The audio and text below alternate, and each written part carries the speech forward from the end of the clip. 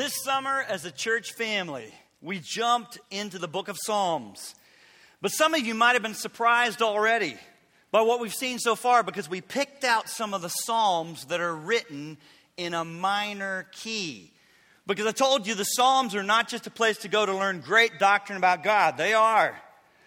The Psalms are also where we have an opportunity to see expressed some of the emotions of the human heart that can be so filled with confusion and fear and anger and doubts at times as we live in this fallen, broken world.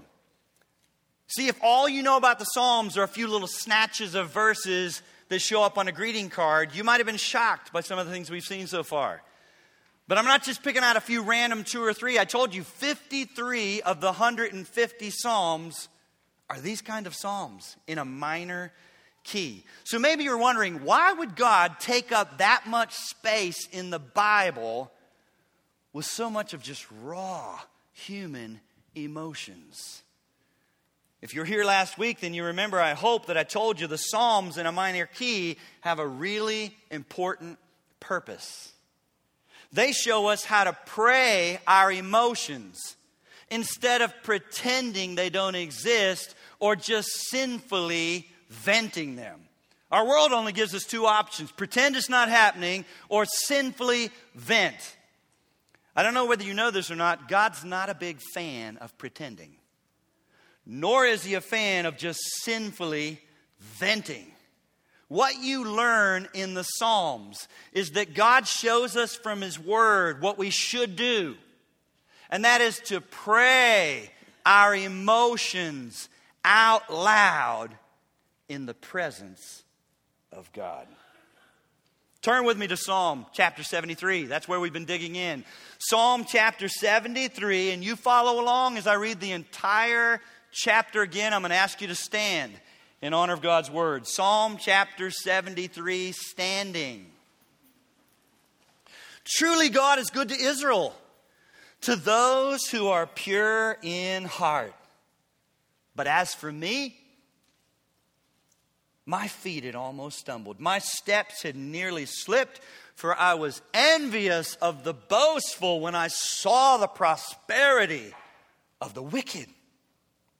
For there are no pangs in their death, but their strength is firm. They're not in trouble as other men, nor are they plagued like other men. Therefore pride serves as their necklace. Violence covers them like a garment. Their eyes bulge with abundance. They have more than heart could wish. They scoff and speak wickedly concerning oppression. They speak loftily. They set their mouth against the heavens, and their tongue walks through the earth. Therefore his people return here, and waters of a full cup are drained by them. And they say, how does God know?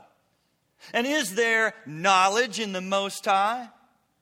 Behold, these are the ungodly who are always at ease. They increase in riches. Surely I've cleansed my heart in vain and washed my hands in innocence. For all day long I have been plagued and chastened every morning. If I had said, I'll speak like this, behold, I would have been untrue to the generation of your children. When I thought how to understand this, it was too painful for me. Until I went into the sanctuary of God. Then I understood their end. Oh, surely you set them in slippery places. You cast them down to destruction. Oh, how they're brought to desolation as in a moment. They are utterly consumed with terrors. As in a dream when one awakes, so Lord, when you awake, you shall despise their image. Thus, my heart was vexed, and I was grieved in my mind. I was so foolish and ignorant. I was like a beast before you. Nevertheless, I am continually with you. You hold me by my right hand. You guide me with your counsel, and afterward receive me to glory. Oh, whom have I in heaven but you? And there's none upon earth that I desire besides you. My flesh and my heart fail, but God is the strength of my heart and my portion forever. For indeed, those who are far from you shall perish. You have destroyed all those who desert you for harlotry, but it is good for me to draw near to God. I have put my trust in the Lord God, that I may declare all your works. The word of the Lord. You may be seated.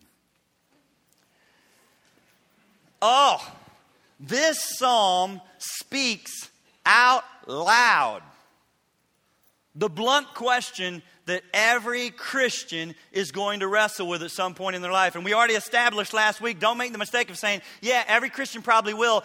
When they're a baby Christian, they don't know their Bibles well enough. Did we say this is baby Christian or seasoned Christian writing this way? Yeah. Asaph is not a baby Christian. He says out loud the blunt question that every Christian is going to wrestle with at some point in their life. Is following God worth it? Or to ask it another way, is God really good to those who follow Him or not?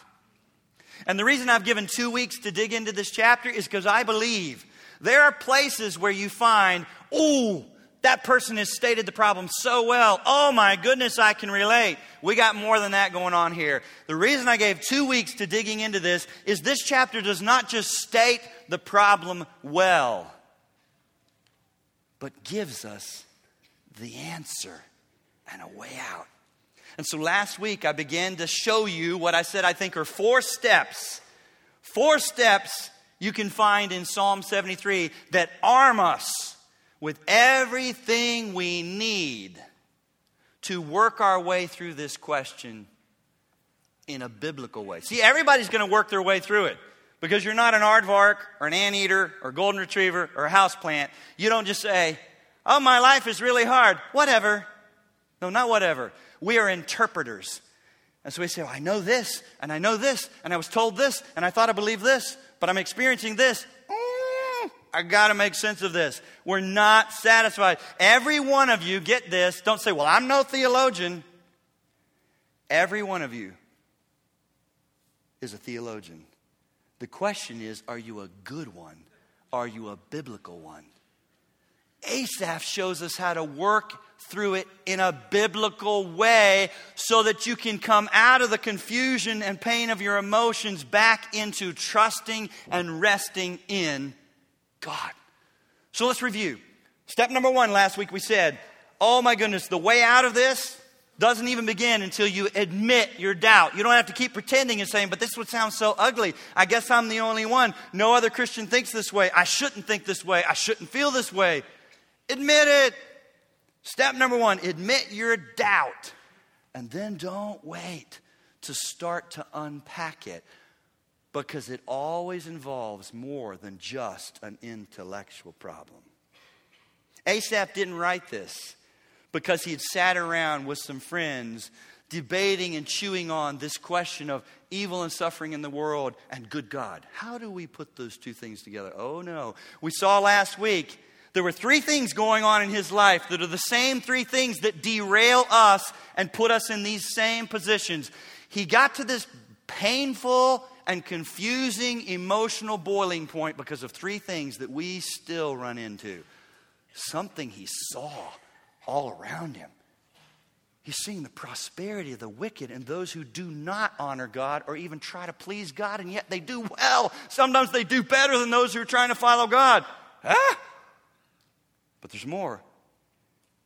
It was also because he was in the middle of going through something painfully and personally. It's always personal. It's never just academic. It's personal. He's in the middle. We don't know what, but he says, all day long, I've been plagued, and they have it so good. Something personal that was unrelenting, that just wasn't letting up, that was hard. And thirdly, we saw it was because of something that was raging in his heart more than just sorrow and pain.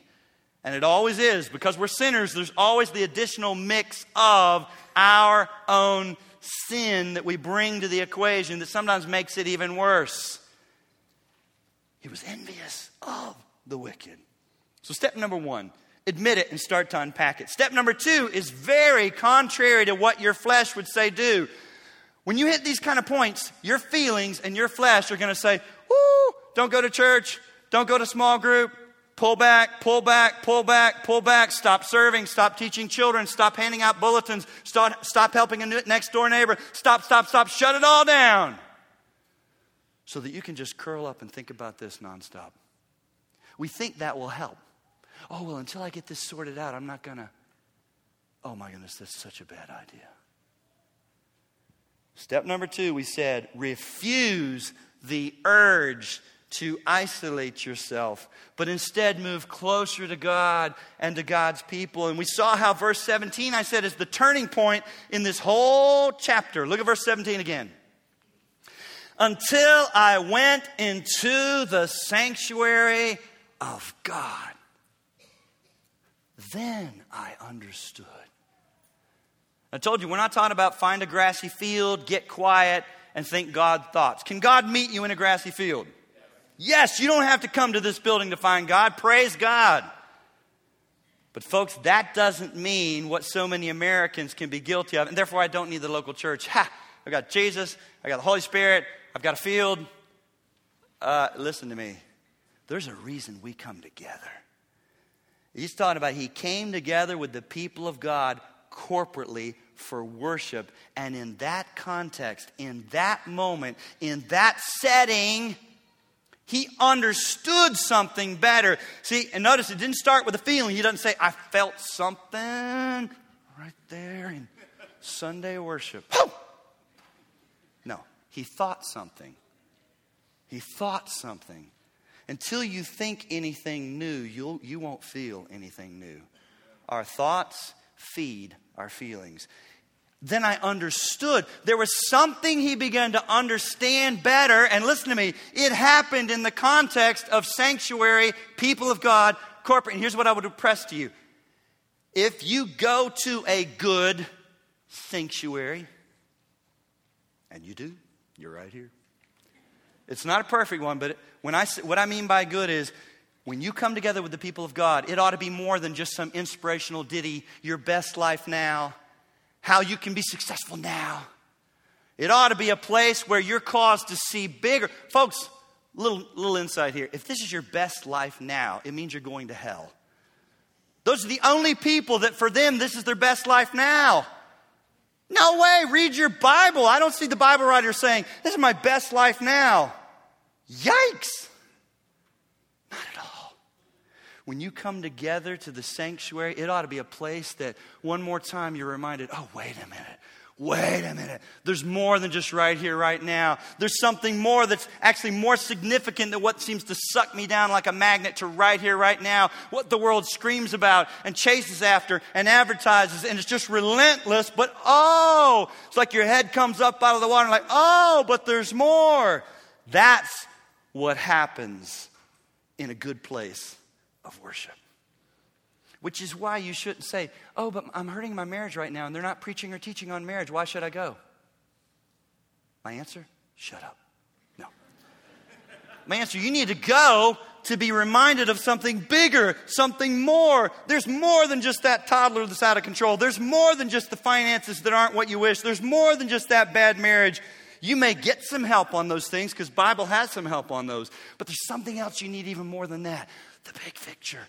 The big picture, the big picture. So that's step number 3 that I want to give you is you have got to take a giant step back from your immediate circumstances so that you can see yourself and God in light of something bigger. Bigger. Bigger. You say, okay, Brad, but how do I do that? How do you take a giant step back to see something bigger? Well, step 3 is also captured in verse 17. Verse 17 is a little verse with huge implications. We're going to tease out another entire main point just from verse 17. Verse 17 is how you take a giant step back, my friends. Because notice what he says. He says, then I understood their, say it. Say it again. End.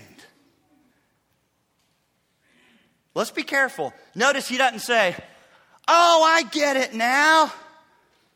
All those nice cars and houses and stuff that they have, it's not really that helpful in this life. Oh, being cancer-free and having healthy babies and having power and success and influence is not that much fun in this life. That's not what he says. That's not what he says, because that's not what he sees, because that's not where he's looking anymore. Then I understood their end. When you go into the sanctuary, God helps you to look beyond right here, right now. Beyond the immediate. And then he understood their end. He understood their end, not this present moment, not the immediate circumstances, but their end is what was in view now for him. Listen to me. What happened in the sanctuary is that he's gone from seeing the prosperity of the wicked now to seeing the destruction of the wicked then. And to do that, you can only do that from a higher vantage point. You can only do that from a higher vantage point. So you got to get out of the ditch of your immediate circumstances and out of the craggy ravine of your sorrow. Sorrow can drop you down into a narrow, dark, craggy ravine. You got to get out of the ditch of your immediate circumstances, up out of the craggy ravine of your sorrow, and up onto some higher ground. Listen, whenever you feel like Asaph, and you're getting mad at God, and confused about God, and overwhelmed by all the injustices in your life and the lives of those that you love, and you think God is not good and doesn't know what he's doing, then one thing we know, without my knowing any more of the particulars of your circumstance or your pain, one thing we know, you're in too close. You're in too close. You've lost sight of the big picture. I say it all the time here, right? Our enemy, Satan, in your flesh, loves to shrink your world down to the size of your immediate greatest problem. And like cellophane, just wrap it tight. The winds of grace can't get in there.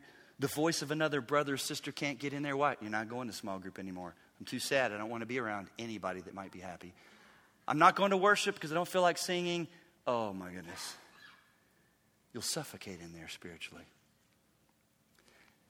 One thing we know, when you start talking this way, I'm mad at God, I'm confused, this is so unjust, you're in too close. I know it seems counterintuitive. You think, well, I know my pain. I know my suffering. I'm seeing it up close more than anybody else. I know it. That's part of the problem. I don't feel like anybody else understands what I'm really going through. Let me help you for just a minute. Up close does not always mean greater clarity. Up close can be really blurry and confusing and misleading. You say, Brad, how do you know? Because I'm 54. And people in my house are always putting things right in my face. Dad, look at this. I can't. I need you to stand on the other side of the kitchen and hold that up. Perfect clarity now. You got it in my face. I kid you not. Last 7 years, I'm like pushing things. Dad, look at this. I'd like to. I need you to go way back. I can't see things up close. It's blurry, it's misleading, it's confusing. I've got to push it away and actually step back from it to see it clearly. He got the big picture again because he'd lost sight of the big picture, because he's now talking about life after this one. You see, Brad, how do you know? How are you sure he's talking about life after this one? Because he begins to unpack in greater detail in verses 18 and 19 what their end looks like. And it's nothing like what they got going on now. Look at verse 18 and 19 again. Surely you set them in slippery places. You cast them down to destruction. Oh, how they are brought to desolation in a moment. They are utterly consumed with terrors. If you're here and you're a child of God, you're a Christian, you've put your trust in Christ. I don't know what you might be going through right now, but verses 18 and 19 sound a lot worse to me. You understand what's being expressed in verses 18 and 19? He is talking about God himself setting them in slippery places. God himself casting them down to destruction. God himself bringing them to desolation. And the word desolation means to be destroyed or ruined as a result of being abandoned or forsaken completely. Now, I hope there's a distinction jumping to your mind right now about Christians and unbelievers. Can a child of God ever be abandoned or forsaken for completely? But stay with me. Can you feel like it? Louder. Yes. Don't be afraid. Yes. Oh my goodness, yes, you can say, my feelings are screaming, I'm orphaned, I'm abandoned, I'm forsaken. Oh, he didn't say you'd never feel it, but you will never live through it. And my friends, there is an infinite difference between feeling abandoned by God and living through it. He says, those that don't know the Lord, unbelievers, those who've refused to accept the mercy that's found in Jesus today, will live through desolation, being completely abandoned and forsaken by God. And if that's not bad enough, it says God will utterly consume them with terror. Whew! As a child of God right now, you may be facing fears because of your circumstances or other people around you and what they're doing to you or not doing. But nobody in this room yet, unbeliever or believer, nobody in this room yet knows what it's like to be utterly consumed by the terror of the Lord. But that's what's coming for those who do not know him. And verse 20 is a little hard to understand. Even in the original Hebrew, as you dig into it, it can be confusing. But at least grab hold of this. The word dream is used in verse 20. Look at it again. As a dream when one awakes. Here's what I think he's saying. What has seemed so real and so loud and so all-consuming that the world is chased after, and even God's people at times have been guilty of envying and wanting for themselves, will all be seen for what it really is. Just a dream. Just a mist. While the reality of God and God's kingdom will explode with truth and justice forever. Let me help you here. You feel like you haven't gotten enough of the American dream? I'm not experiencing the American dream. Let me encourage you. Consider this. That's all it ever was. dream, a mist, a vapor. Get this. I believe he's telling us in verse 20, the day is coming sooner than you realize that we will all struggle to even remember this that seems so real. As a dream when one awakes. Think about this. Assume you've all dreamed. When you wake up, how long, in most cases, there's some exceptions, but for me, and I find with others, how long can you hold on to what that dream was about? It's like you feel it slipping away. You're like, oh, it seems so real. And I wake up and I think, oh my goodness, Frank Zitzman and Karen Mason and 3 people from our church and then someone from the gym, we were all charging a hill with AK-47s. I know not why. It's just the weirdest thing. I'll tell Vicky, the people that are together, I'm like, that is so weird. Or someone I hadn't thought about in 100 years from high school is there with someone here from our church and someone from South Carolina. But I find myself saying, but what were we about to, what was going on? It just eludes me like a mist. I can't hold on to it for long. Folks, this right now that just seems so real, you will struggle to even remember. The American dream is a dream. And what God promises for his children and God's kingdom and a new heaven and a new earth and King Jesus seated on his throne, ruling and reigning and bringing justice and making all things right and lifting the curse of sin because he paid for it on the cross, will be established forever in living color. And imagine this.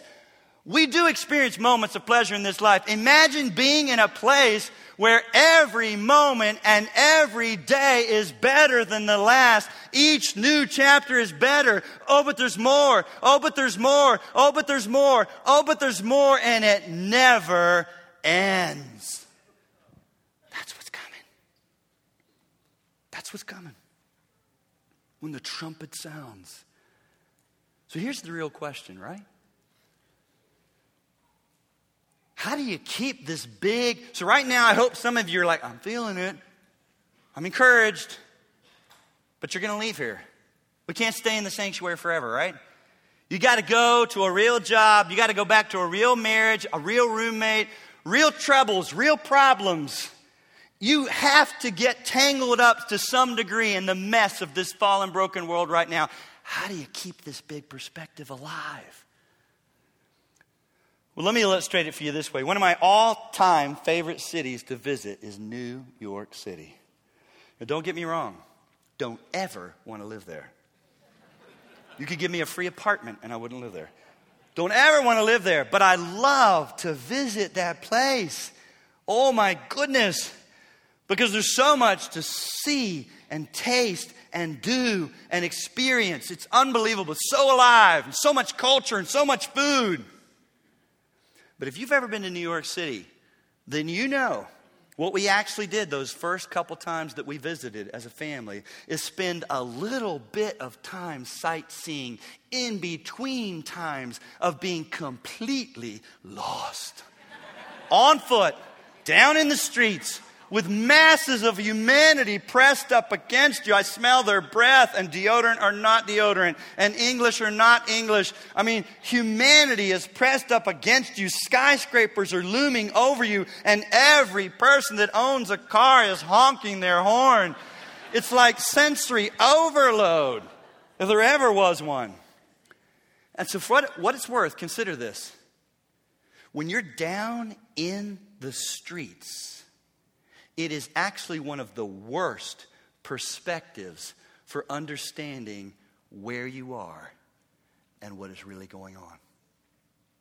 Let me tell you how I know that. I'm terrible at directions, you know that. My sweet wife is not. But together with sweet wife, who's like a GPS on legs, we went all the way around a city block and found ourselves standing on the corner where we started. That is so disheartening. New York City block is long. It took us about 30 minutes to do that. Navigating crosswalks and horns and cars and noise. I'm pushing a stroller and trying to arrive with all the children we birthed, hoping we all still be together. And all of a sudden we realize, this is where we started. So disheartening. We were no closer to where we were trying to get than 30 minutes prior. How could that happen? You say, but you're right there. That's when you can see it most clearly. Wrong. So let me tell you the turning point for me. The aha, game-changing moment. See, because just like the psalmist Asaph, listen, you can get lost in the painful details of your life. With your nose pressed down into the noisy streets of your immediate circumstances and the skyscrapers of your fears looming over you. And the noise of your emotions honking at you constantly until you feel raw and on edge. But it's because of your low vantage point. You need a bigger picture. So that moment of clarity for me regarding New York City, I'm still not good with directions, but listen to me. I was never as confused or lost again. Was when I found myself standing on the observation deck of the Empire State Building, where I could see for 80 miles in all directions. I kid you not, I'll never forget, because I'd been so distraught down there and angry. It's hot down there too, sweltering hot. This is July in the streets of New York. I looked, and I still remember thinking, oh my word, it all looks so orderly. It looked like graph paper. It looked like someone intelligently and intentionally had designed this. And it wasn't just chaos, because someone did. I could see all 5 boroughs. I could see the Manhattan Bridge, the Brooklyn Bridge, the Verrazano, and for the first time ever, it started to make sense how it all connected. But that happened 86 stories up from a higher vantage point. Down in the streets is where I was confused and fearful and angry. Oh man, I remember one morning I was so angry. I'm just confession here. You know how you have those terrible dad moments? Children still remember it. You hope they'll remember some good things, but they'll never forget this. The other day they said, oh, you remember that? We were all in the car with our window, faces pressed up, and we saw you. We had left early from my friend's house in Queens to beat the line for the Empire State Building, no, for the Statue of Liberty. We broke down in our Navy Taurus station wagon on one of those bridges. In 7 a.m. rush hour New York City traffic. Okay? What do? I get out of the car. It's like 7 lanes on this bridge. I see this little building with glass and a man in it. I think, okay. I start trying to dodge traffic and work my way over to his building. I thought he was waving at me saying, hello, sorry this happened to you. When I got crossed 3 lanes, I realized he's saying, go back, and I think he's using the F word. He's saying, go back, you effing idiot, get in your car. I'm like, oh, he's not happy, he's not helpful. So then I sat there, and somehow he communicated to me, we're sending help. Well, okay, he's concerned about my well-being. The wrecker arrives. I was like, oh, there is a God. The wrecker arrives, pulls us off the bridge, and I step out to converse with this man. I start to tell him the address of my friend and where I need him to take me. Because, of course, I want to use a mechanic that my friend knows in Queens, not with a Kentucky tag. Go to some mechanic right there in Manhattan and have him stick it to me. He says, buddy, we don't take you anywhere. I just get you out of the way and off the bridge. Gets worse. We have AAA because Vicky always says, oh, I want to have AAA for an emergency. We got to have AAA. I'm like, whatever. So we have AAA. I call AAA. I want them to take me to Queens to my friend's neighborhood to use his mechanic. They won't. You can only be taken so far. I forget what it was, but we need to take our Navy Taurus with a Kentucky tag to some mechanic right there. I stomp around to the back of the Taurus and I start tearing the AAA sticker off and throwing it on the ground. Children are pressed up. Oh, Daddy's really mad. Yeah, Daddy's mad. I'm thinking, we paid all those premiums every year and now I need you. I need you, AAA. You failed me in my time of need.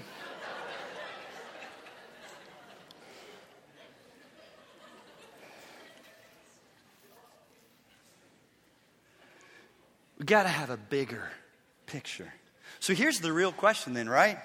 Say, Brad, fine, that's a nice story how you understood New York City better. Stay with me. So, what is the spiritual observation deck for Christians that helps us keep the bigger perspective from a higher vantage point? Say it. The Bible. Friends, listen to me. I don't read my Bible every day to just get more information. I've got plenty to chew on. I've read the whole thing multiple times for almost 15 years now. All the way. Genesis 1:1 to Revelation. I'm not reading every day just to get more information. I've got plenty to chew on. What keeps me reading this every day? I have to have the elevator of God's Spirit use His Word to take me back up to the spiritual observation deck of eternity, because it only takes me 24 hours in this fallen, broken world to once again be confused and have doubts and get afraid and be angry by what is going on. I need it every day to help me get a bigger, higher vantage point.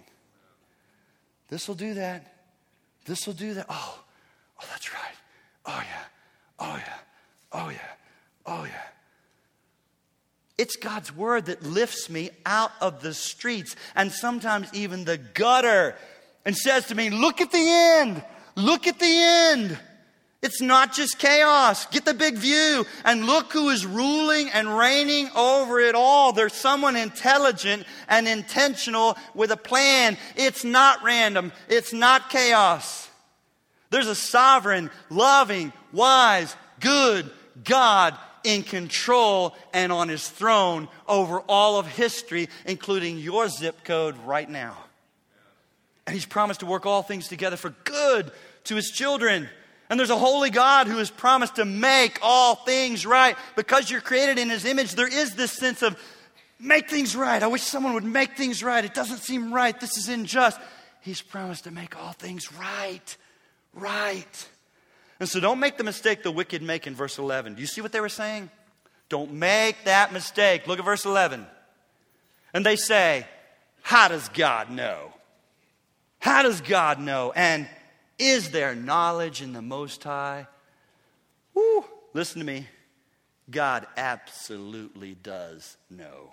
He sees it all, and He's going to make all things right, which includes bringing judgment to those who do not accept His mercy in His Son Jesus now.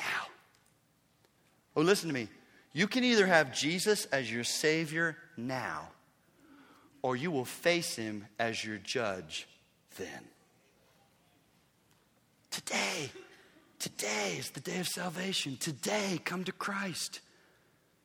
I want you to turn to Revelation 6, and as you do, I want you to actually know. Don't mistake what I'm feeling as I take us here.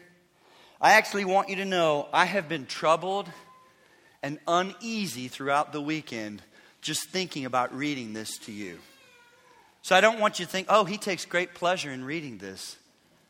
But I do read it because I have to stay faithful to all of God's Word. And I love you enough that I don't want you to be deceived and not know what is coming if you do not know Jesus. If you have not put your trust in Him. If you have not taken Him as your Savior now.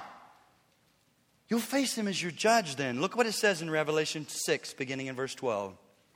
I looked when He opened the sixth seal, and behold, there was a great earthquake. And the sun became black as sackcloth of hair, and the moon became like blood, and the stars of heaven fell to the earth as a fig tree drops its late figs when it's shaken by a mighty wind. Then the sky receded as a scroll when it's rolled up, and every mountain and island was moved out of its place. Oh, look at this, verse 15. And the kings of the earth, the great men, the rich men, the commanders, the mighty men, every slave and every free man. Do you see what just happened? The playing field was just made completely level. All those people that have so much power and influence way above us, all those people that have so much money and good stuff and pleasure, that is no longer the case and matters not at all. It's now all kings, all rich men and women, all the mighty men and women, right there with slaves.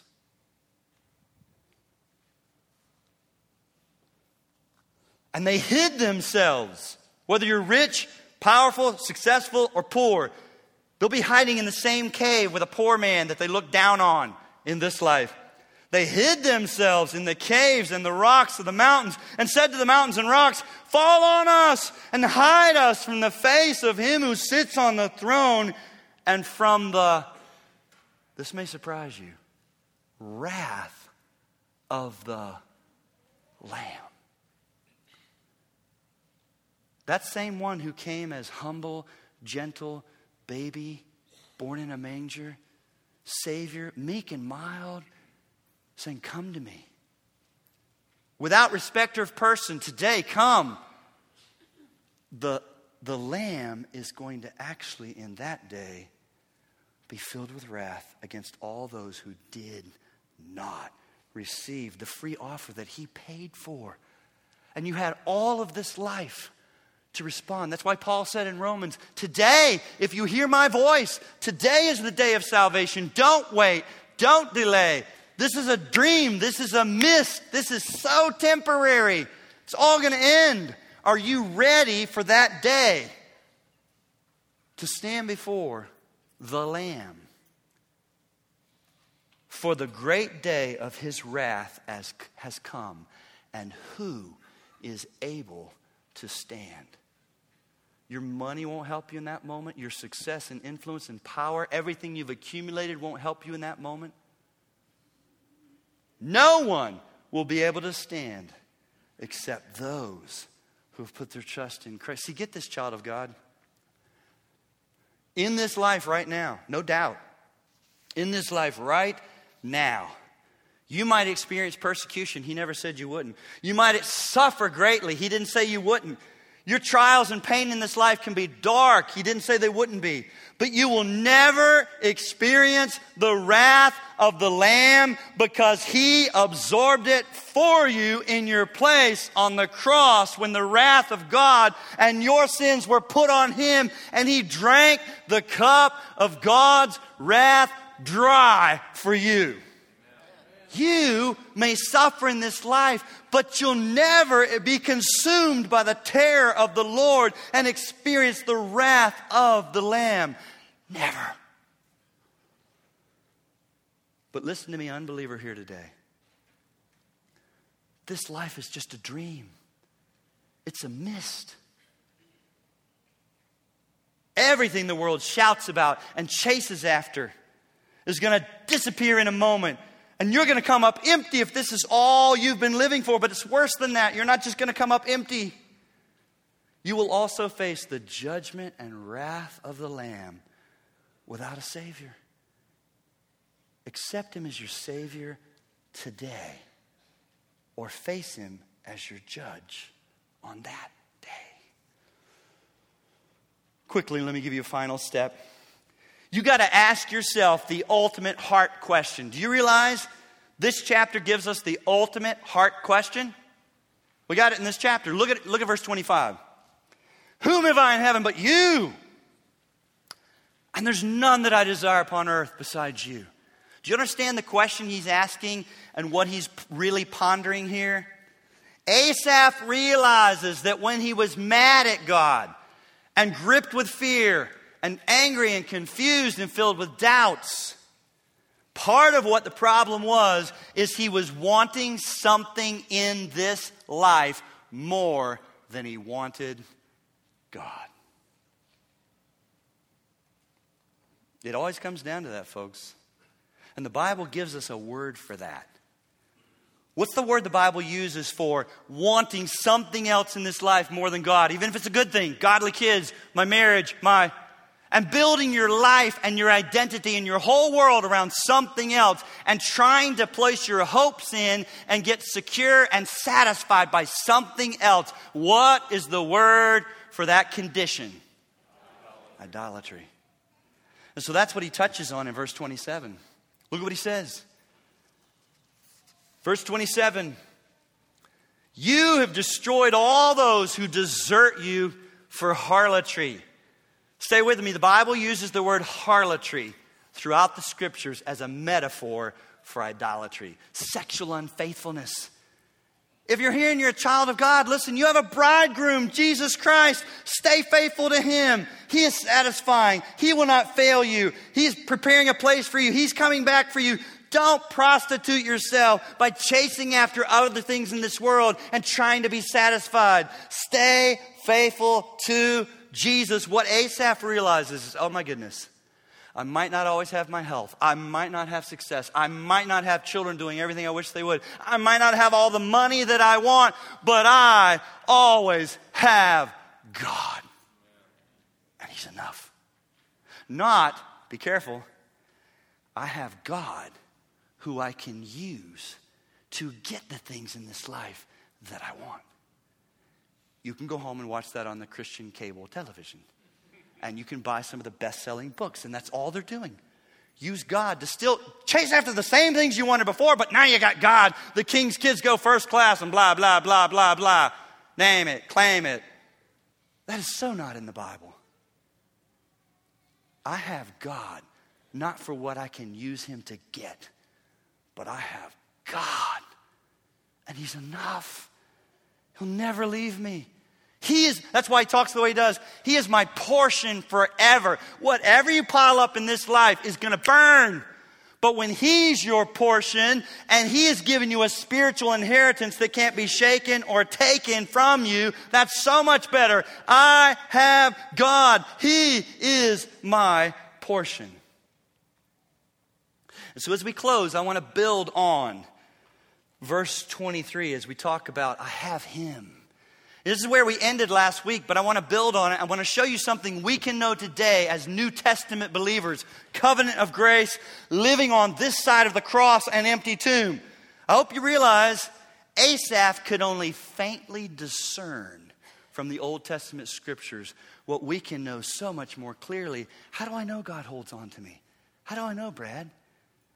How do I know that I won't do something so ugly, say something so awful, that he would let me go? I'll tell you how we know. Because of what Jesus has done for us on the cross. When Jesus cried out from the cross, friends, my God, why have you forsaken me? He was saying, Father, I can't feel your hand. Where are you? You've let go of me. I've never experienced this before. God the Father turned his back on the Son and let go of him and poured out his wrath on him. He was made sin for us. He was rejected for us. He was made a curse for us. He was abandoned by God for us. God let go of his Son so that he could lay hold of us forever. That's why Jesus said in John 10, my sheep hear my voice, and I know them, and they follow me. And I give them eternal life, and they shall never perish. Oh, listen to this. Neither shall anyone snatch them out of my hand. Oh, but it's even better. The Father who has given them to me is greater than all. And no one can snatch them out of the Father's hand. What's Jesus saying? He's saying this. I have you, and God the Father has Jesus and you. You are in the double grip of grace. You're not going anywhere. The world can shout at you and mock you and say, why do you serve God? Look, your life isn't even going well. What are you thinking? Your emotions can scream like a honking New York taxi. And your circumstances can get painful and dark, but He will hold you fast and receive you to glory. Oh God, thank you for your word. Thank you for giving us places in the Scripture that are messy, that are raw, because we find ourselves saying, me too, me too. And thank you for not just giving us the rawness, but showing us the way out. And then today, thank you for giving us your Spirit to help us understand the path out and how to process and work. And then giving us each other, that when we come into the sanctuary, we have the help of each other, holding on to each other, encouraging each other, and all the more so as you see the day approaching. Oh God, thank you for who you are, what you've done, and what you are doing. We pray in Jesus' name, amen.